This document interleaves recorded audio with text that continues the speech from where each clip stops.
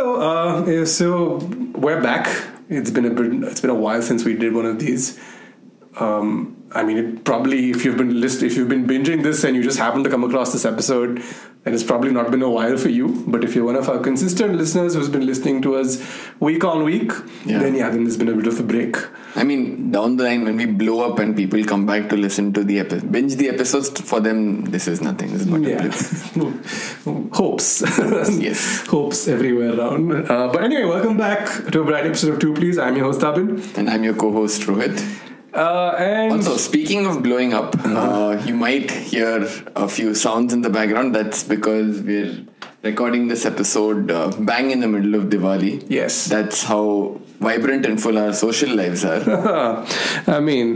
Diwali's been a bit of a strange experience for me this time around because I've been very unwell, if you can't hear it through my voice. And Rohit has had a lot of family commitments, so it's been a very contrasting Diwali experience for both of us. But speaking of things blowing up, House of the Dragon concluded its final episode of its brand new season this Monday for us in the subcontinent, and I thought it would make sense for us to have a discussion. Actually, let's address that bit itself, right? It wasn't even Monday for us. I mean, for us it was, I think, Saturday morning? It was a Monday for us.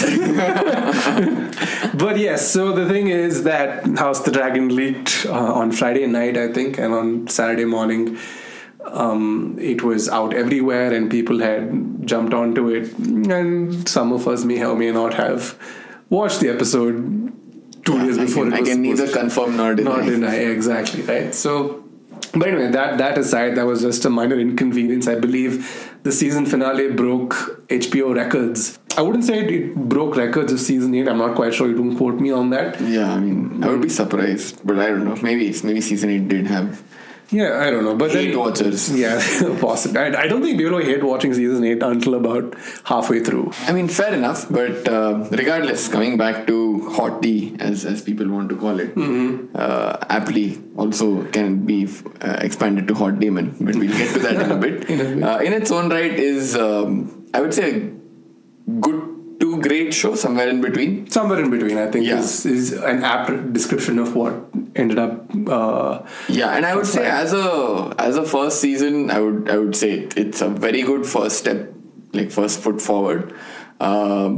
Especially given the fact that the source material in this case is not as expansive as the Song of Ice and Fire. Definitely. Where there is, I think, an embarrassment of riches, and you have to sort of pick characters that you want to focus on, pick storylines that you want to focus on. Otherwise, there's I would say, an abundance of, there are characters, names you don't even remember. Oh, for sure. So, but in this case, there isn't much to go off of. But I would say, despite the scant source material available, the makers have done a good job. But before we really dive into the meat of the matter, yes, let's start the show. Start the show. I am big. It's the pictures that got small.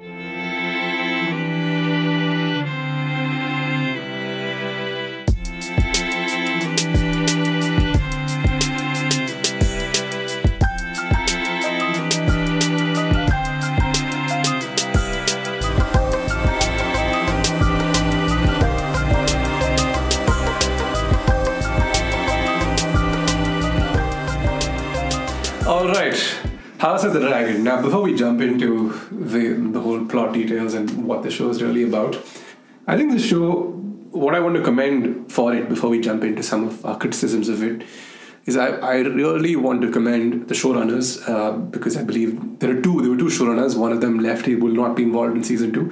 Ryan Condal and Miguel Sapochnik, Miguel Sapochnik is a Game of Thrones veteran. Has directed several of the best episodes of Game of Thrones. The more, I'd say, set PC kind of episodes of Game of Thrones. What they have done is they have managed to turn around the sentiment surrounding the world of Westeros. Yes. Which, if you rewind back to the year 2019, some would have considered to be irreparably damaged. Because when season 8 of Game of Thrones came out, there was a lot of anticipation. There were a lot of theories about what the show would ultimately end up wrapping with. And to say that thing that people were let down would be an understatement. It was poo. It was not. We've spoken about this extensively on our Game of Thrones episode, which you can go check out if you haven't already. But there was a lot of disdain and just a lot of general disinterest. And talk about falling off a cliff, right? Exactly. Right. The legacy that the show could have had was soured to a great degree because of, I would say, 8 and to an extent season 7 as well. And rewatch value down in the dumps. Nobody's. I mean, when you watch, even when I watch random episodes from season 3, season 4, I just feel sad. Like, I think there's a lot of resentment and anger even on certain parts, because after we did our Game of Thrones episode, I was rewatching all seasons, and I remember watching season 2, especially during the sequence where the riot of King's Landing happens, when Joffrey is walking through King's Landing and somebody throws a cow pie at him. Yeah. And Tyrion is trying to tell him what's happening. Tyrion is furious, and there's a wonderful line in there about vicious kings and idiot kings, but never thought they would have ever be cursed with a vicious idiot for a king. And I was just sitting there going, wow, this show is such good writing. And to see what it eventually became is quite disheartening. So, but these guys had to start with that, and I would say they've done a great job turning it around. I think what really helped was that George R.R. Martin got a little more intimately involved with this show. Yeah. And what really helps with this show more than anything else is the fact that there is a set history. Yeah. Like there are events. You know how it's going to end. There's a start point and there is an end point. Yeah. And there are a bunch of things that happen in the middle. Not all of them are going to be completely accurate, because Fire and Blood, the book that this is based on, is told from the perspective of Maesters and Mushroom, I think. Mushroom, yeah. And they're all like the whole concept of Mushroom is a dwarf, guys. I mean, not Maesters on shrooms. But basically, all of them are, for various reasons and to varying degrees, semi-unreliable narratives. They all have their own biases seep into their version of events, which is a nice. I like the spin to the style of narrative that George R.R. Martin has brought. I don't think that they're taking that ambiguity. They're not translating that ambiguity on screen. Mm-hmm. But what it does is, because that source material has the ambiguity, these guys, while it is an adaptation, there is sufficient room for putting their own spin of things, because now what they will put on screen is, for most people, because not many are going to read the books, the definitive version of events. Oh, exactly. So now they're going to set, and the fact it's good that George R.R. Martin is part of the process of setting the narrative. What is the final, what is the truth, so to speak. Yeah, and so what the series tackles is possibly one of my favorite parts of the Targaryen history, which is basically it involves the Dance of Dragons, which is a particularly pivotal point in the Targaryen history, where the Targaryens basically pissed away their legacy over a succession dispute. So, for those of you who don't know, we will spoil parts of the book, but very minimal parts. So what I will tell you is that, and this is a spoiler, you can skip ahead by 15 seconds if you want to, that at the start of the Dance of Dragons, there were 17 dragons in Westeros, and at the end there were 2. Yeah.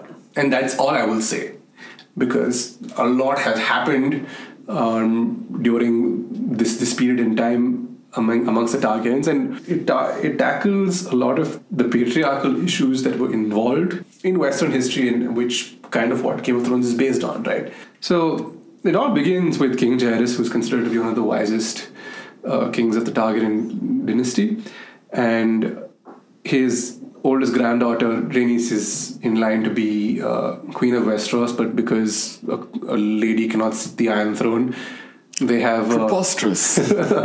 they have a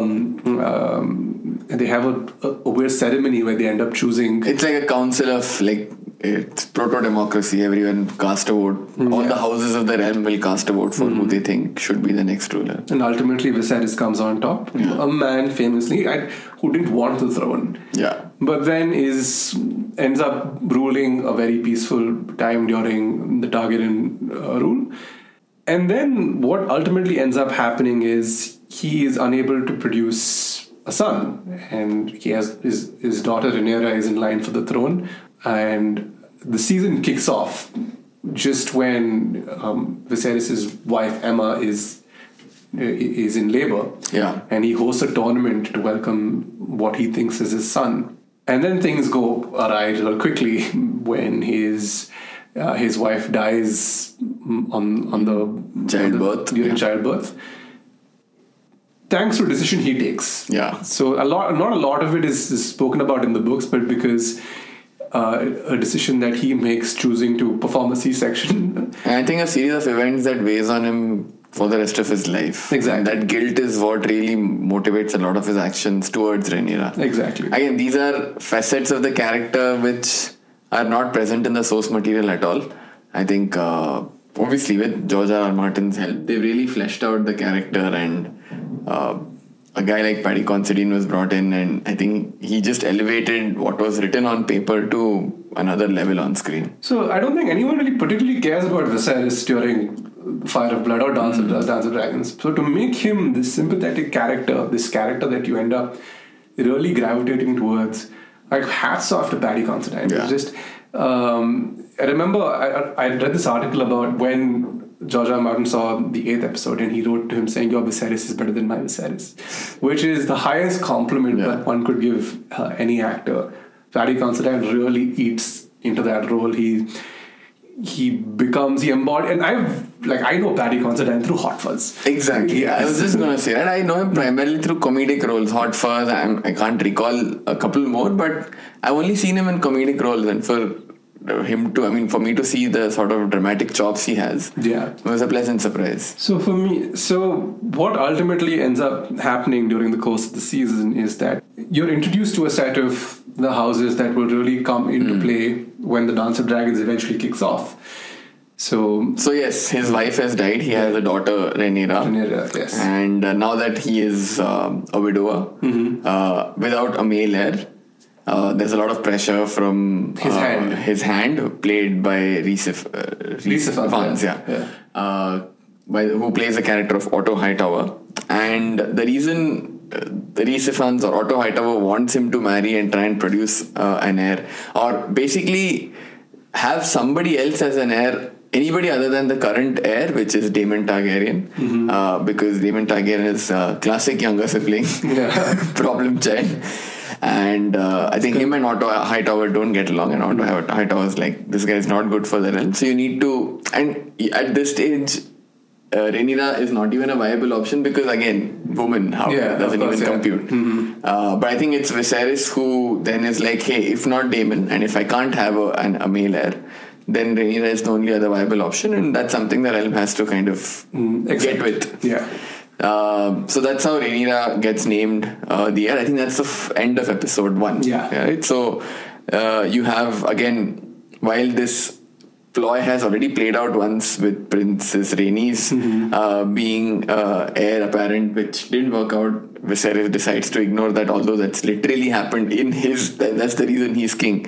He decides to do away with that convention once again and says Rhaenyra is going to be my heir, which has the intended effect of pissing Daemon off.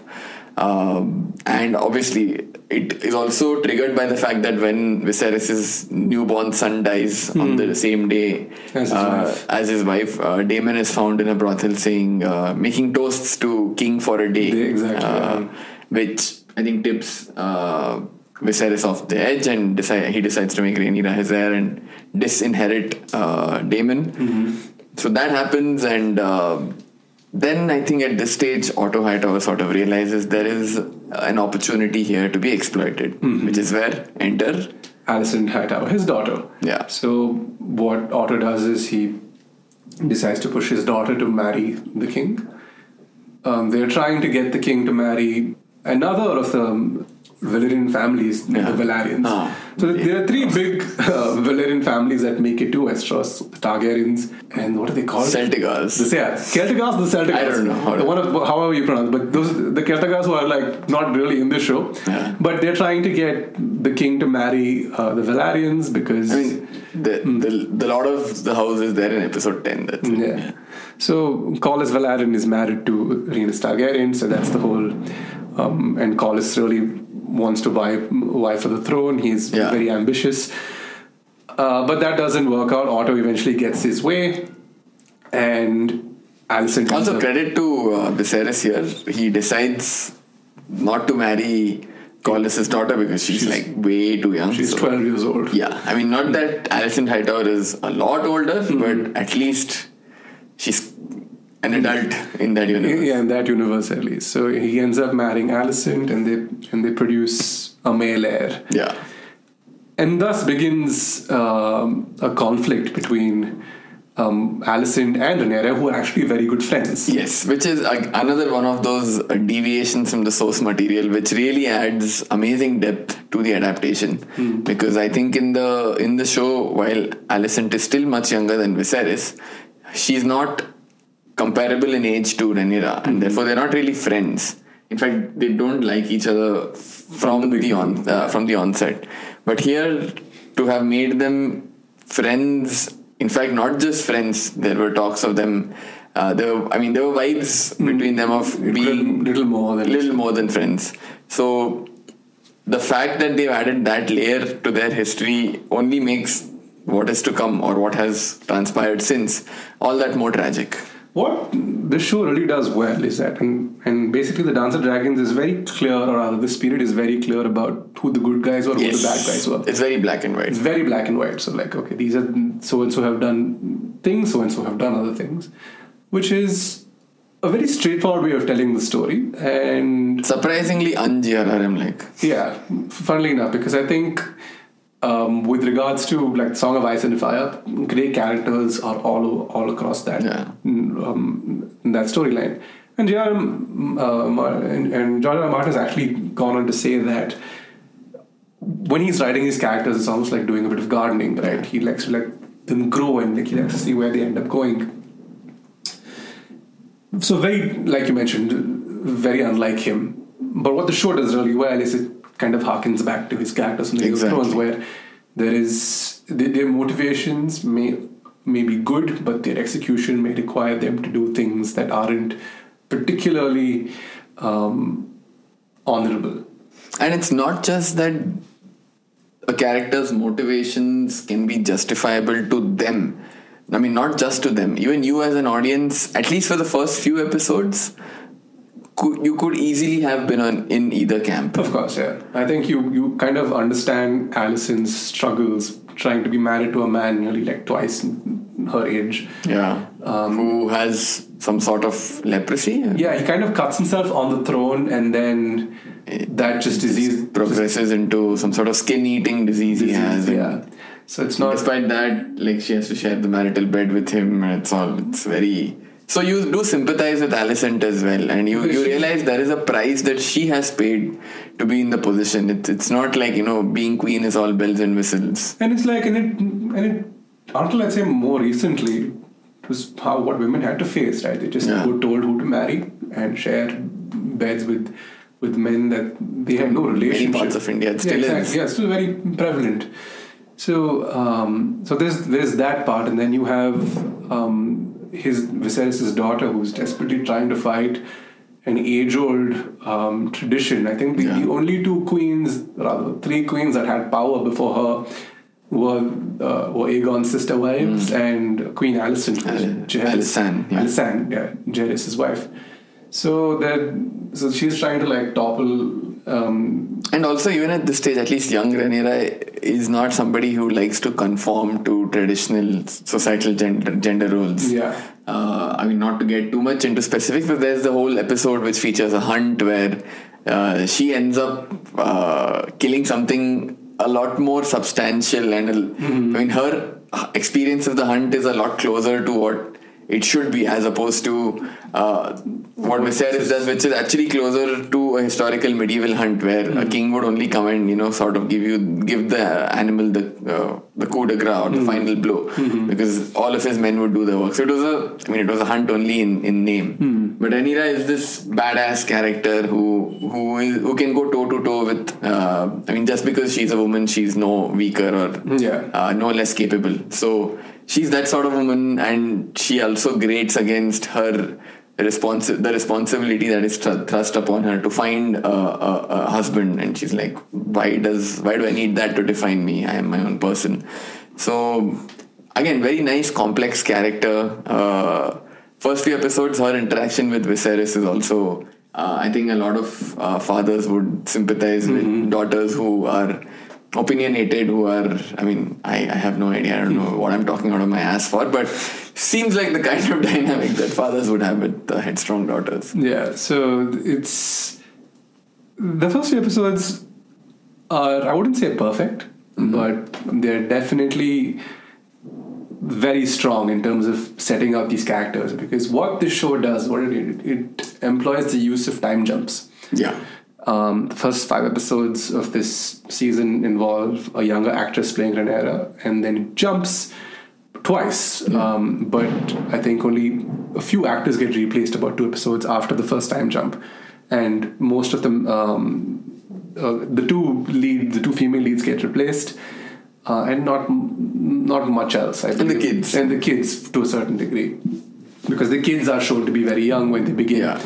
Rhaenyra at this time, around the 5th episode or so, is to be married to Corlys Velarion's son, Laenor. Yeah. And all this while, she has this relationship with her uncle, Daemon. Yeah. And I don't know what it is about Matt Smith, but who has taken to playing fucked up royal characters to a T. And in that first episode, as you may call it a wonky start, doesn't fly by, but by far the best thing about that episode is Matt Smith. Yeah. He's introduced as Daemon Targaryen, considered to be the most dangerous man in Westeros. And you buy it. Yeah, and you buy it, right? Like you... and the journey that his character goes on, and rather will go on, because Daemon is a very... He is the Targaryenest Targaryen that existed. Yeah, he's too much of a hothead for his own good. And he's very, very emotional and flies off the handle at the smallest thing. And that dangerous side of him really appeals to Rhaenyra, and you can see that there's some tension between the two for the first few episodes, and something eventually, like when he takes her down to, I think, Flea Bottom, the brothels of Flea Bottom, and they have a moment, and then he walks away because which for me I think was a classic manipulation tactic, but that was very uncomfortable. See, I'm like, they both good looking, but they're like super related to this is. The Targaryen family tree is more like a vine at this point. I feel like and they have like 4 names which they just keep spinning, like Laenor, Laena, Baelor, this, that. I'm like, bro, Rhaenyra, Rhaenys, find other names. Aegon, there are like 14 Aegons in the show. There's a wonderful comment under Daemon Aemond. That's very, very original George R. R. Martin. The wonderful comment under a YouTube channel I follow called All Shift X, who does Game of Thrones and basically George R. R. Martin breakdowns. And then he pinned this comment where this guy said, "Stop naming your kids Aegon." Seriously, that's the root of the problem. Yeah. So there's, Aegon the Conqueror stories are a lot more straightforward, but I've been listening, after you read Fire and Blood, that's also a very interesting part of the Westeros history. But that's anyway besides the point. Ultimately, Rhaenyra is married to Laena Velaryon in a very bloody wedding, as Westerosi weddings are at this point anyway. Laena is gay. Yes. And his father thinks it's a condition that he will grow out of. Period accurate, still uncomfortable. Still very uncomfortable. And Rhaenyra, after being spurned by her uncle, takes... Rhaenyra, who turns out to be an ally. So she's like, you do what you want, I'll do what I want. It's a political marriage completely. Yeah. We're both aware of it. We're both aware of it. Like, you do you and I'll do me. And so she... her Kingsguard, Kristen Cole, is who she kind of takes into her chambers, and Kristen gets really infatuated, and then she's like, no, I can't go. He wants her to run away with her. She's like, oh man, we're fucking oranges and Essos, you think I want to give up the Iron Throne? Are you an idiot? Yeah, and that really sends Kristen Cole down the warpath and ultimately towards the Greens, or like towards the High Towers. Yeah. So a very insane wedding takes place where he ends up beating up, killing Laena Valerian's lover, Joffrey. And then there's a horrifying visual of them getting married and Joffrey's brain bits on the floor with rats feasting on them. Yeah. And I remember watching that episode and thinking to myself, wow, okay, this is insane. That was a proper GOT of old moment. Because a lot happens in the build up to that wedding, right? Because Alicent is very religious. She's very much a part of she believes in the order of the faith, and that's what it's called, right? Order of the Seven, Faith of some Order of the Faith of the Seven. She's a big believer in the Faith of the Seven, and so rumors start to circulate that Daemon and Rhaenyra was spotted in a brothel, and then she just starts to like lose her shit about it. And then Kristen Cole also tells her, no, it was with me. Then Alicent is like, what is this woman up to? Here I have to sleep with Mr. Leprosy and this lady is getting all about town. Yeah, and then the show introduces Larys Strong, who is this Budget Littlefinger. The sneaky old bugger who seems to have a thing for feet, which we discover a few episodes on. But he decides to become Queen Alicent's advisor. Yeah. And fast forward a couple of years, Rhaenyra has had about 3 kids, and they all turn out to look like Lord Strong. Yes. Because Laena, between her and Laena, he's black, she's white. They both have white hair. The kids have, they're not black, they don't have white hair. So it's super clear. Although Viserys begs to disagree because of some equine genetics. He apparently had some horse as a kid, and he basically, you can see this is Viserys' coping mechanism, because he is in denial about what everyone else in the kingdom knows. Exactly, and he refuses to believe it. He believes that Rhaenyra should, irrespective of the consequence, should be ruler to the Iron Throne because of a prophecy that his father told him. Yes. So this was not involved in the books. This is proper trying to retcon the end of I think season 8 GOT, and they're trying to, I don't know, kind of bring that prophecy spin and trying to bring some more significance to the dagger. I don't know how this plays into Snow or any of the other sequels that they're planning, but they're trying to sort of mollify the shit that happened with season 8, and I don't like it. Neither do I. Every time I see the cat's paw dagger, I get I'm saying it's a distraction from what you already have, which is great. I'm like, okay, I love this world. I'm in this world to have. You're pulling me out of it. Yeah, stop reminding me of Arya Stark's Winterfell. I'm trying to forget so hard. Yeah, and you keep pulling out this goddamn dagger every 2 episodes. Yeah, and even if it was some other weapon, like if you say Ned Stark's sword, I don't have an irritation attached to it. That fucking dagger, which you used to quote subvert expectations. Oh, God, of all things, you have to bring that back. Yeah, we could have really done with that. We could have done with the whole prophecy bit, even though it really ends up playing a part which I was not. I mean, at the time, I wasn't a fan of, but I kind of. Again, the fact that the prophecy talks about an Aegon who will lead the kingdoms of Westeros against a bigger enemy is in addition, I think. I don't know if it's there. It's not the original. It's one of those ploys they do to again sort of humanize or rationalize decisions that Team Green takes. Although, I mean, for me that's half an excuse, because if somebody has for 20 years been saying Rhaenyra is my heir, and on his deathbed he tells his wife he's like on opium, his brain is addled and he's saying some random shit about Aegon, and you want to take that as the basis of your belief that your son has to be king instead of Rhaenyra, you're just looking for an excuse. So for me, what the show does is in a bit to make characters more grey, and obviously so it introduces certain elements that wouldn't be out of place in a slapstick comedy. Like, some of them are a bit too contrived. Yeah, exactly. Like, there are points where I was like, okay, is this a Westeros show or is this a Priyadarshan movie? Because there are too many situations are based out of accidents, and that's the gripe I have. I mean, similar to what was most of episode 9. I mean, everyone's just going around searching for Aegon. Like, what is this? Yeah, it's basically like Aegon. Stupid. What a waste of time. You could have done so much with that screen time. The whole council meeting that happens when Viserys dies, and the Green Council makes the play for the throne, and there are people who are still black loyalists on that council. Yeah.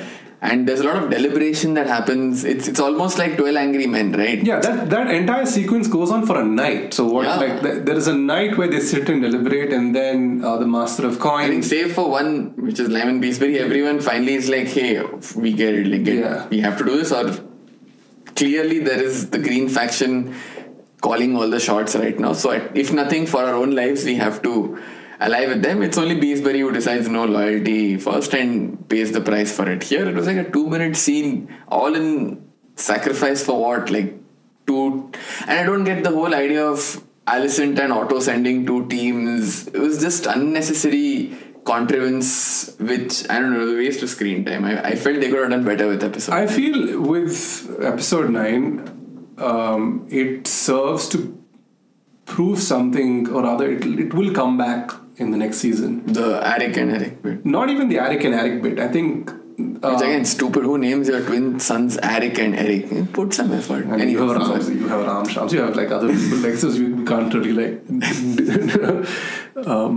dispute them for it. But what I believe that episode serves to show is it serves to show that Aegon very clearly doesn't want to be king. I think for major parts. Yeah, I think that is a point they did hammer home quite well. Yeah, Aegon doesn't want to be king, and from the very start, like I think if you've seen Aegon, who's basically wanking off into the scenery of King's Landing, sleeping with every housemaid that he can possibly find, and very clearly that if you even as children, you know that Aemond, so the 3 children of Alicent, Aemond, Helena and Aegon. Aegon, sorry. Yeah. Aegon is the least carefree, is the most carefree of all. Aemond seems to be very bound by duty. And Helena, generally a very serious kid. And Helena has these weird moments where she's quite clearly a seer. Yeah, she's quite clearly a seer because she keeps talking about certain moments. And as for Rhaenyra's kids, they're both taught, like both sets of children are taught to hate the other. Like from the very start. Again, this is something that's a lot more pronounced in the books, that the 2 sets of kids hate each other. In the show, at least initially, when the whole pink dread, the whole pig thing happens, I think everyone doesn't like Aemond, but between them, like Aegon is quite friendly with Viserys and stuff. So again, even within the kids, even the next generation, they don't make it as clear or demarcated. There's a lot of intermingling that happens, which again makes subsequent events a little more tragic. Yeah, I think so. Although that relation does deteriorate over the years, you see that deterioration. Yeah, it's like so. But you see it with Kristen Cole and Harold Strong when they're training them, and then like Kristen Cole keeps trying to like instigate. That guy is just sourpuss, like. Yeah, I don't see. Fabian Frankel is a great-looking dude, but the fact to keep him at the same age while age everybody else is kind of is a strange choice. Kristen Cole is a vampire. Yeah, Kristen Cole. That's the only explanation at this point.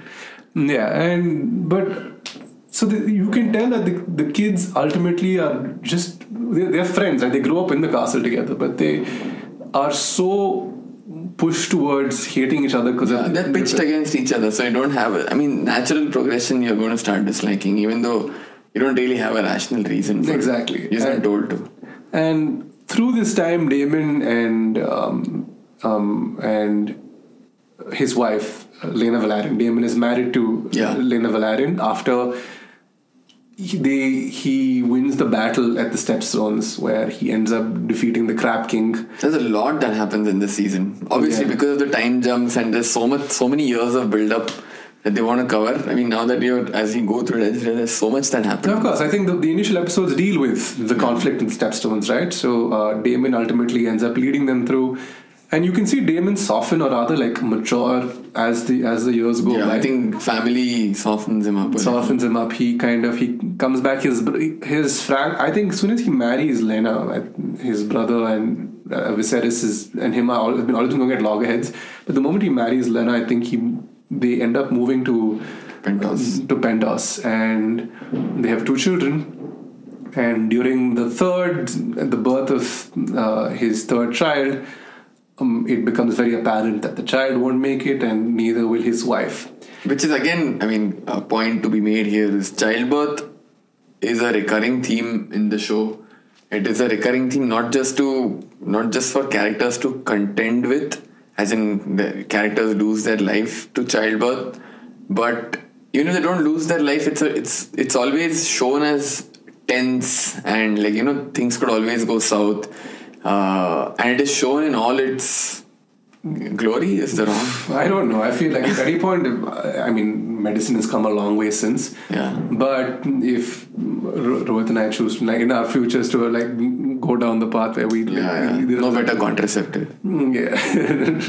I wouldn't want to subject my wife or whoever if you do end up having a child, I wouldn't want to subject that person to what this looks like. Yeah, exactly, right. It's just painful, and even friends who delivered recently and the hours of labor that they're in, childbirth is a bad nightmare. Yeah, it's kind of insane. And the show decides to show a lot of it. So Emma, Viserys' wife, kind of says that a woman's battlefield is the birthing bed. Yeah. Something along those lines. And it keeps playing a recurring theme. And that is by no means hyperbole. Oh, goodness. They make sure it's not. Yeah. So, Lena Valerian is kind of on her way out. And by this time, she has already claimed Vhagar, who is Daemon's father's dragon. And Vhagar is, Balon Targaryen's dragon. Oh, yeah, correct. Yeah, so Balon Targaryen's dragon, Balon dies and Vhagar remains unclaimed. Lena has, when she's talking to Viserys, she asks him where Vhagar... As a kid, and then it's lovely to see it play out that down the line she ends up... Yeah, but Vhagar has been in the dragon pit in the books, but they introduced the whole thing that she's somewhere in the Stepstones because she's too big. Yeah. And Vhagar is one of the 3 dragons that Aegon... OG. Yeah, that Aegon led to conquering Westeros. I think Queen Visenya's dragon... Yeah.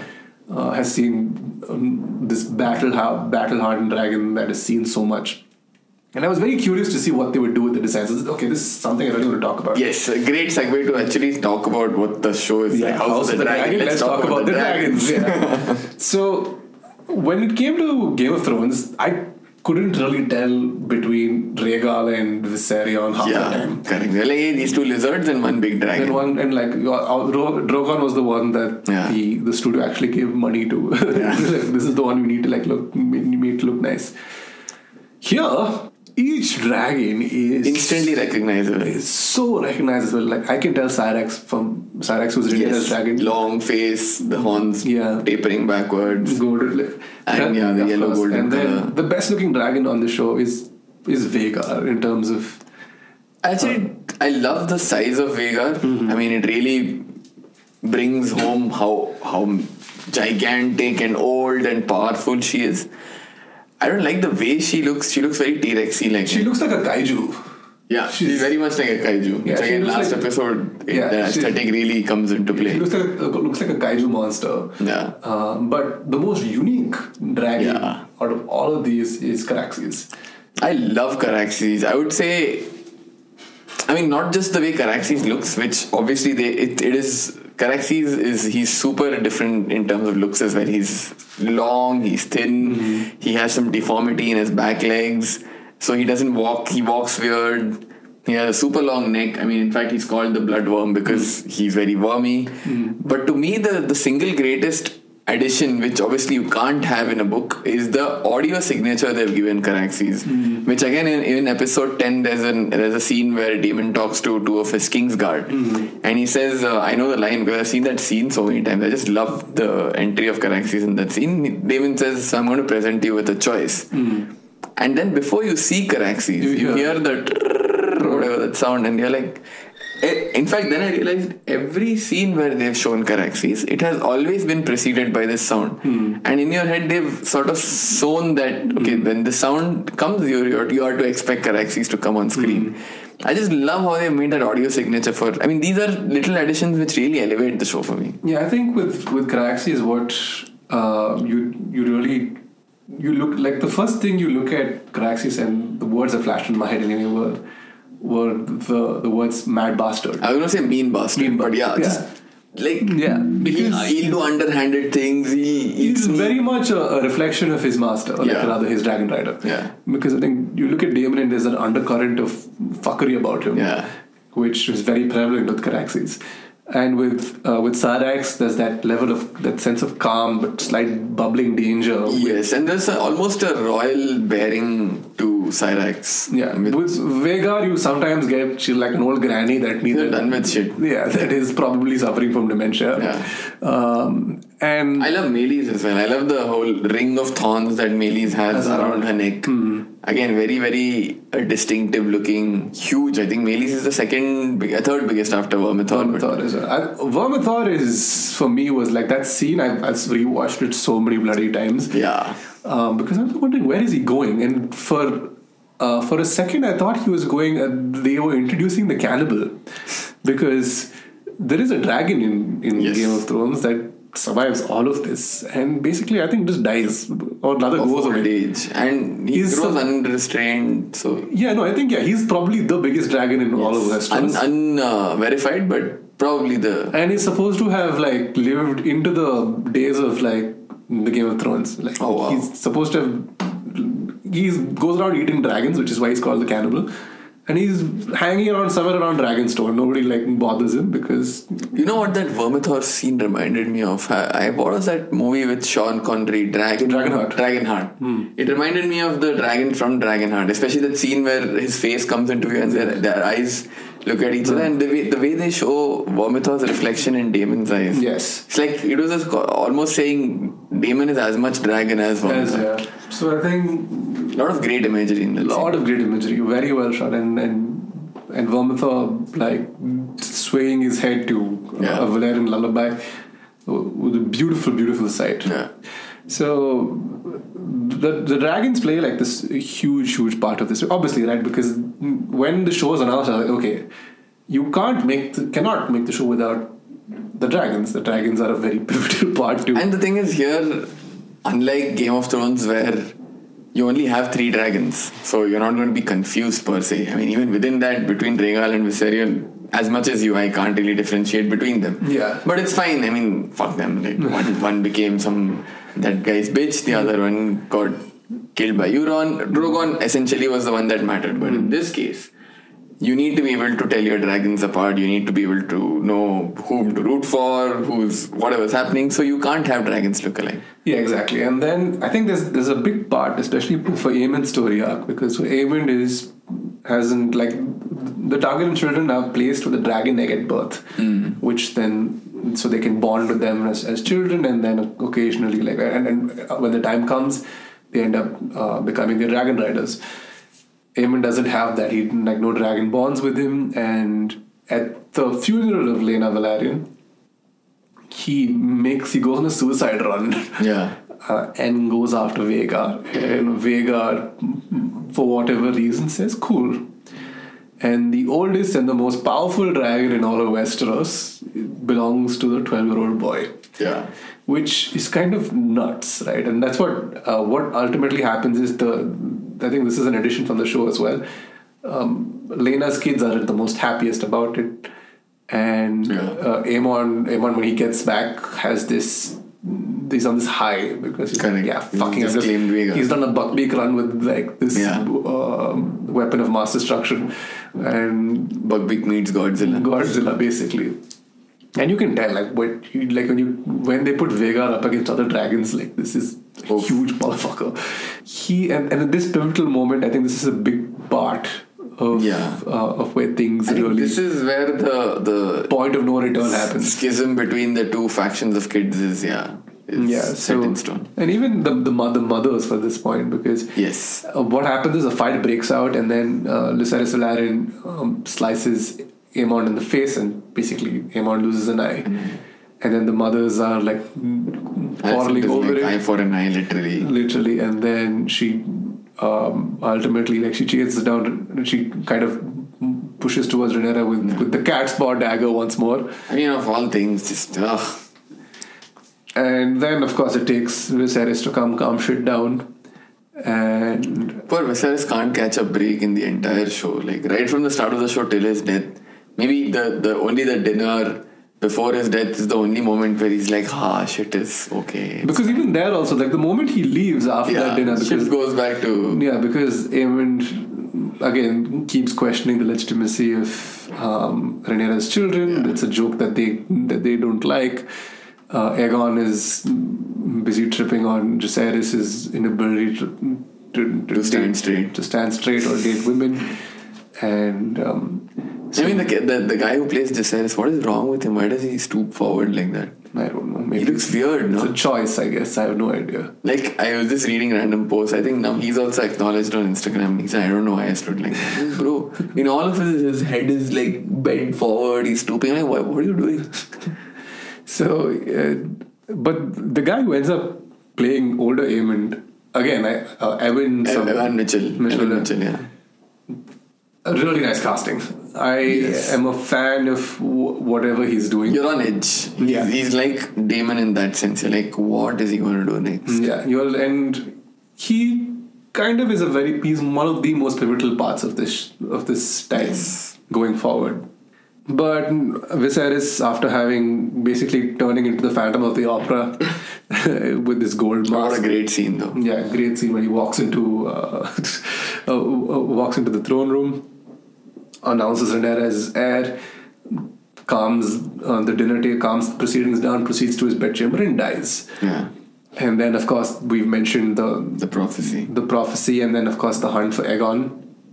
And why, like, coming back to why I said that this might be an important part, is that, like, you are shown just how cruel Aegon is because he participates in the children's fighting pits. Some of his own bastards are... Some of his own bastards are there as well. Like, and Mysaria points out that this is something that the king should ultimately abolish. Yeah. And that may serve as Mysaria's motivations for what happens next. So because there's a moment that happens very close to the start of the next season, and it's something. That's all we'll say. Yeah, it's quite something. Yeah. That's going to be a long wait. Yeah, it is. It's going to be 1.5 years, I think. Yeah, 2024. So I think around by the time Viserys died, I believe I texted you when I said, so Storm's End season finale. And not before Aegon is crowned king. And like, I think finally, so this is a really nice thing that the show has done as well, where Aegon is basically trying to feel loved because his father clearly doesn't love him. His mother thinks he's an imbecile. So he's just like trying to cover up that gaping hole where he wants to feel wanted, and he ultimately ends up getting it when he's crowned king, and you can see him really like taking to it. Very Caligula-esque in that sense. I mean, Caligula's dad, mom, sisters, everyone was killed by his grand uncle who was king, Tiberius, and he was brought up in a very... Imagine, right? Your family is killed in front of you. Nobody loves you. You're constant fear of death. It's not the same as Aegon, but a very messed up childhood where you're starved of affection. And suddenly when after Tiberius died in the Roman Empire, Caligula became king, suddenly and Tiberius was very hated. So what happened was when Caligula came on to the throne, initial few months, everyone was like, anyone's an improvement. So they showered a lot of love on the guy, and he was like, oh wow, like... Is this what love feels like? And like, I can do nothing wrong. I am the guy. Which is the same sort of sentiment. Then Caligula ended up becoming, we all know, infamously tyrannical. But you see that sort of same energy that Aegon exudes at the time of his crowning. He's like, hey, the people love me. Finally, he feels that emotion which he hasn't. And then the show does something which I'm not a fan of. Where Rhaenys breaks through the dragon pit. I mean, she does explain it quite well in the next episode. I bought that explanation. I didn't want, like, I'd rather have, personally, and this is a personal preference, I'd rather have her be on the run. Yeah. I mean, ideally, I would not have an interaction at all. I would just have her escape. Yeah, escape. But given the situation she found herself in, between the two choices of her not killing them and her killing them, I have no problems with that scene. Yeah. I have narratively, she should not have been in that situation to begin with. Right? Like I completely felt like that was just put in there to show, oh, Rhaenys is a badass. Yes, it was a moment. Yeah, it's like it's one of those. Oh yeah, look at Rhaenys and who has the power to do something, but she won't do it. You know, the source material. Yeah. So, and if she did it, there would be no story. Yeah, and that material is exclusively for people who have no idea about the source material. Exactly. If you have even a vague idea of what's going to happen, it's like, what is this? Yeah, exactly. And then for me at that point, I was like, why are we doing this? I'm not a big fan of it. I would have much rather have her escape and then be cornered, and then you have which is what happens in the book. Yeah, Meleys drop in, and then just like she escapes via Meleys. Like Skyhook, dragon. But I think it would have been too similar to Daenerys in the fighting pits of Meridian. Yeah. Is how I justified it to myself. So I was like, okay, so that's something that it's a choice I didn't quite appreciate. But coming back to Storm's End, so Storm's End itself was everything I wanted it to be. So Storm's End is this castle that's meant to be a middle finger to the gods, right? Yeah. That's kind of why it was built. Literally called Storm's End. It's the castle where, I mean, the storm, no storm can take down. So. Yeah, and so it's like even shaped like this middle finger. Yeah. So, and what happens is now the episode 9 is fixated entirely on the greens. So there's the greens on the black side. I feel like we've gone 50 plus minutes into an episode and not really specified the greens and the blacks. The greens are the Hightowers and Aegon and Alicent and her kids. And the blacks are Daemon, Rhaenyra, her faction. Yeah. So episode 9 is all greens. Yeah. Episode 10 is mostly blacks, except for Storm's End. Storm's End. And then so what happens is Rhaenyra is told Rhaenyra is pregnant at the time with a 6th child, and we are subjected to another childbirth, like horrible stillbirth in this case. And her husband flips. Like at this point, and a dragon comes out in him. A lot of people are just like were very, and this confused the writers as well. Were very attracted to Daemon Targaryen. Yeah, and this episode they were put off, and I'm sure the writers were like, "Where were you for the last 9 episodes?" Exactly, like because Daemon hasn't said much. Yeah, he's still the same, and like you can tell. And I remember texting you about this after we saw the episode about Matt Smith doing Cold Fucking Fury so well, and you can sense that that anger. Like he's like, I want war, and his is not the anger of tears or shouting. His is the anger of action. Yeah, and he's planning his war. But there were a few cut sequences that stills were released where he's on the beach and he's sitting in the water like he's. And that was his personal mourning. Because this is the second time it's happened to him. As much as he's angry, like this is the second time that he's lost a child to a pregnancy, and that takes its toll. Especially given the fact that he probably harkens back to the time where he raises a toast for a king for a day, and that plays on his mind when it eventually does end up happening to him. And with Rhaenyra chooses to do the pregnancy by herself, loses her son, daughter. Visenya ends up dying during childbirth. She's way preterm. King, not Rhaenyra. Yeah. Just clarifying. And apparently she was supposed to look all scaly, and in the book. I'm glad some of those fantastical elements were removed from the book, because it's like what. But I like the juxtaposition of her like screaming and then Cyrax also in pain. That was a nice back and forth, because the dragon riders are emotionally bonded to their dragons, and she moves past it. She's crowned queen at Dragonstone. So now you have 2 regents. Yeah, and then you have another face off, the throwback to episode 2 where Daemon and Otto face off, and Rhaenyra comes there to calm down. At this point, Otto Hightower is such an oily character. You just want to like go through the screen, grab him by the collar, and throw him off. Like, ugh.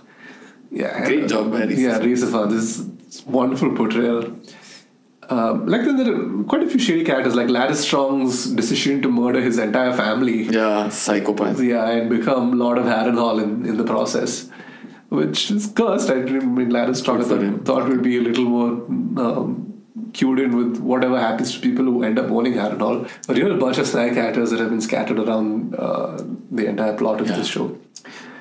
But let's get to Storm's End. So what happens is now... So with Civil War officially having broken out, now people are trying to place their allies, who's with them, who's against them. Jacaerys in his infinite wisdom decides some of the more important allies should be visited in person instead of being contacted through ravens. Decides that, hey, let Lucerys and me take our dragons and go fly out. We'll get there faster, and dragons have an impact. And they send Lucerys to the closest. Like Storm's End is the closest to Dragonstone. It's the shortest trip. And Boris Baratheon's father, his sworn loyalty to the queen. Yeah. And so they think it'll be the least concerning of their troubles. So they send Lucerys on his dragon Arax. So Lucerys arrives in Storm's End. It's absolutely boring, as it usually is. He lands. The guards aren't quite pleased to see him. They look... the guard... That's something I noticed. The guards, when he lands with Arax, they have no reaction. Yeah, so what? And for the first few seconds, I'm like, why are they not reacting? And then you hear Vhagar in the distance, like this kaiju monster. This is... And you see, and that's a wonderful visual. Because as Lucerys turns, he sees Arax he sees Vhagar in all her glory in the back. Who is as big as the castle itself. Lovecraftian, very Lovecraftian. Very Lovecraftian. In he walks to the throne room to find Boris Baratheon and Aemon Targaryen by his side. Now this film, I really liked the scene, but I would say purely due to my fault. It was ruined, like Boris Baratheon is ruined for me. Not for any fault of his own either. It's just that there is a telling of the Dance of Dragons on the Game of Thrones featurettes. And this section of the story is narrated by Mark Addy, who played Robert Baratheon. Yes. And Robert Baratheon has the most king voice that anyone... Robert Baratheon. Okay, no. Sorry. That anyone could possibly hope for. Yeah. And as he narrates that entire section, it's like there's a weight to it. There's a weight to it. And Boris's voice is... and Boris Baratheon's voice is... Go home, Papa, man, who are you? It's kind of squeaky a little bit as well. Ultimately, Boris says, you've come here empty-handed. Lucerys decides this is a lost cause, we should leave. Ends up just about to leave, and then Aemon can't let it go.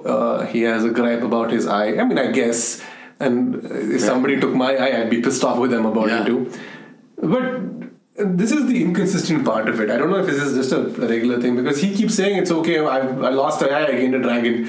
And does that stance soften over the years where he gets the eye thing? Like. Yeah, clearly, right? Because the eye thing really continues to bother him.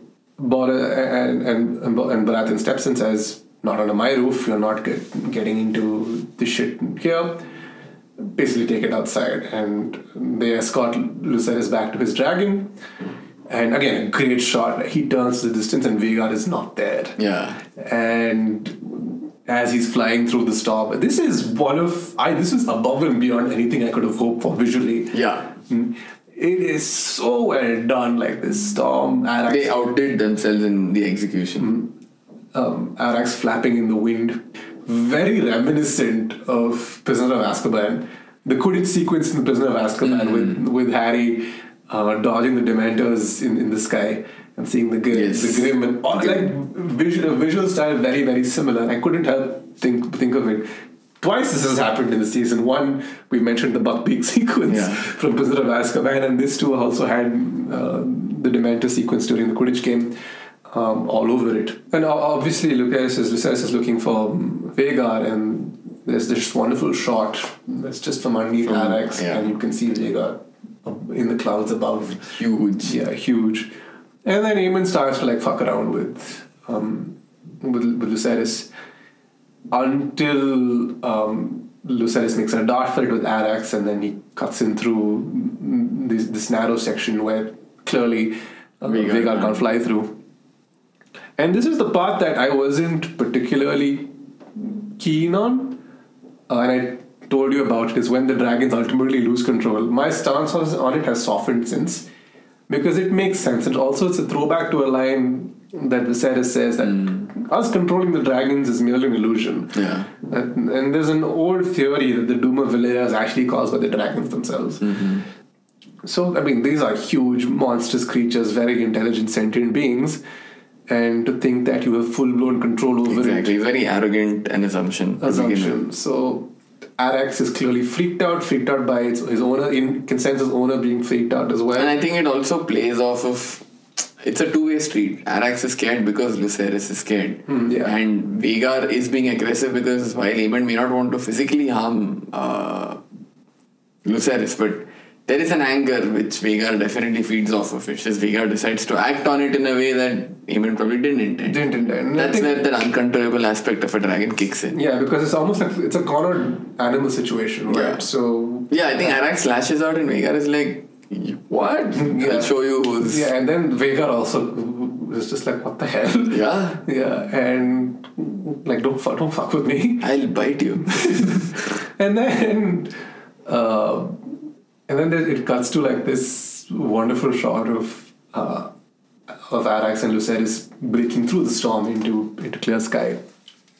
And I would be lying to you if I said I haven't watched a ton of reaction videos to this scene. And as Lucerys is looking around, in comes Vhagar and in 2 bites kills both Dragon Rider and Dragon. Yeah. And Aemond is just staring, looking down on what he's done. But Aemond is like that scene of Job from Arrested Development. I've made a huge mistake. But I also think that leaves what they've done is they've left it open to interpretation, because he might go back and say I did it intentionally. I mean, either way he has to live with it now. Exactly, right. So I think it's more about... Whatever the truth might be, again, goes back to another line that Viserys has. The truth doesn't matter. It's the perception of truth that matters. So whatever might have transpired, Aemond will have to live with the perceived fallout of it for the rest of his life. So, personally, I would have loved for it to cut to black there. Yeah, exactly. Yeah. I would have maybe gone a little step further, where I would have had the camera follow just... No, just have a shot of the seabed and you see like a leg fall down and float up to the surface. I was going to say follow the remains of Arax go down, but essentially follow Arax and... Yeah, rather just cut to the seabed and you have like these pieces of chunks of meat fall from the sky and float up to the surface, and then cut to black. Yeah. But then they chose to go for this weird Stanley Kubrick-esque finish, which I don't particularly have a problem with it. I mean, it's still great. It's not ideal. Not the way I would have seen. I want to talk about, before we wrap up, I want to talk about Emma Darcy for a quick hot second. So Emma Darcy is one of the first major non-binary actors to have made it into huge property. So I haven't seen them in anything. Same. So to have finally seen them portray Rhaenyra the way they do, I was blown away in that first birthing sequence. I was like, who is this person? This is insane. Like, where have you found them? And as much as everybody likes Millie Alcock as younger Rhaenyra, the casting that they've done for the older Rhaenyra is perfection. And even in the end, when she's at this time holding it together, saying we will not engage, and to have her son and get the news of her son being killed, and she turns around and there's that. At this stage, it's no longer. It's just fury, and it's she tries to push war as much as she possibly can. And honestly, at this point, again, this is a very loaded statement which will probably come back to bite me in the ass after the first few episodes of season 2 air. But at this stage, anything that she does is fair game. Yeah. It's justified. It's like an eye for an eye is what ultimately ends up. That's all I'm going to say. I'm not going to say much. Yeah. But what it does, what the show really does, is it brings back Game of Thrones. It brings it back into the public conscious, and people are really excited by it. A few people are not. There have been some criticism about the time jumps because you can't really invest in these characters. But what you need to understand is that not a lot of these characters have backstories that are fleshed out in the Correct. source material. And I was fine with the time jumps. I was like, okay, are we doing a crown thing? And maybe there were times where I was like, okay, maybe the time jumps have happened too quickly, especially between young Aemond and old Aemond. Correct. Another big gripe was the lighting in this show, and I hope they really take pointers, because the whole Vega sequence with that episode, like, generally notoriously dark. A lot of the tides out of episode 8. Yeah, I didn't. Episode 7. No, sorry, 7. Yeah. Episode 8 was when it really bothered me, but episode 7 is kind of this thing. But we haven't, we completely bypassed Lena Valerian and his death, his so-called death. Also, yeah, a nice way to give a character an out. It kind of fucks with the lore a little bit, because it does, and also I think that's going to be a thorn that persists between Rhaenys and Corlys and Rhaenyra. At times I'm like, just tell them what's happened. At least they won't hold you responsible for Laenor's death. And I get why. Again, she's being a very nice, strong ally, saying, hey, let him live his life. If that means I'll have to take the blame of being whispered as his murderer, so be it. No, but then I don't really know what happens to Seasmoke, because I don't think Seasmoke can be claimed as long as he's alive. I don't know. Maybe Seasmoke is his dragon. So. Yeah, and Seasmoke also, I don't know. Yeah, they'll probably answer that question when they get there. Yeah, because it's... Or conveniently at the time, Seasmoke has to be claimed by Adam. Okay, whatever. It says claimed. Maybe might. Yeah, who knows? You don't know, right? Like whatever's happening in Pentos or Bravos, wherever he ends up. Wherever he is. We don't know. We don't know. Anyway, there's another 18 months, I think, or close to 2 years for the next season to come. And I think in this case, we shouldn't be expecting the sort of frequency that Game of Thrones had, which was a season a year. Because the magnitude of CGI is a lot more. Oh, for sure. I think for the rest of the, whatever, 3 seasons they've planned, if you thought there were a lot of dragons already, there's going to be a lot more CGI, a lot more dragon work, a lot more budgets to be expanded. The fact they've introduced Vermithor so early indicates that there's a lot of dragon work coming. So seasons are going to be far apart. I think the onus in that sense is on the viewer to try and remember and try and stay current when the next season drops. It's easy enough to remember one season, but imagine when season 4 is going to come out and you got to remember all that's happened in the last 3 seasons. When we do get there, I feel the delay with season 2 happened because... Also, yes, I think season 2 was commissioned after the first episode or so of season 1, just to see how people would take it. That probably may not happen as much with subsequent seasons. Yeah, I feel like now it's been greenlit that HBO will eventually... Overwhelming success. Yeah. And didn't help that HBO and Discovery had that merger going on at the time. So a lot of properties are up in limbo even at this point. So it remains to be seen. But I, for one, am very excited for what's to come. Yeah, a great first season. They cut down on the accidental aspects. I think that will now... cut down on the tomfoolery. Exactly. And don't try to shoehorn the cat's-paw dagger anymore. Yeah. And I think we're good. Yeah, I think we're good. And I'm excited. I'm really glad they left the season where they did. I think it's on the precipice of... It's like, that roller coaster where... the drop's about to happen. Yes. Yeah. So, very interesting point that they've left it, and a lot to look forward to whenever in 2024 when season 2 comes out. Cool, that's us. We'll see you on the next one. Bye-bye. Till then, take care. So they opened their big mouths, and out came talk.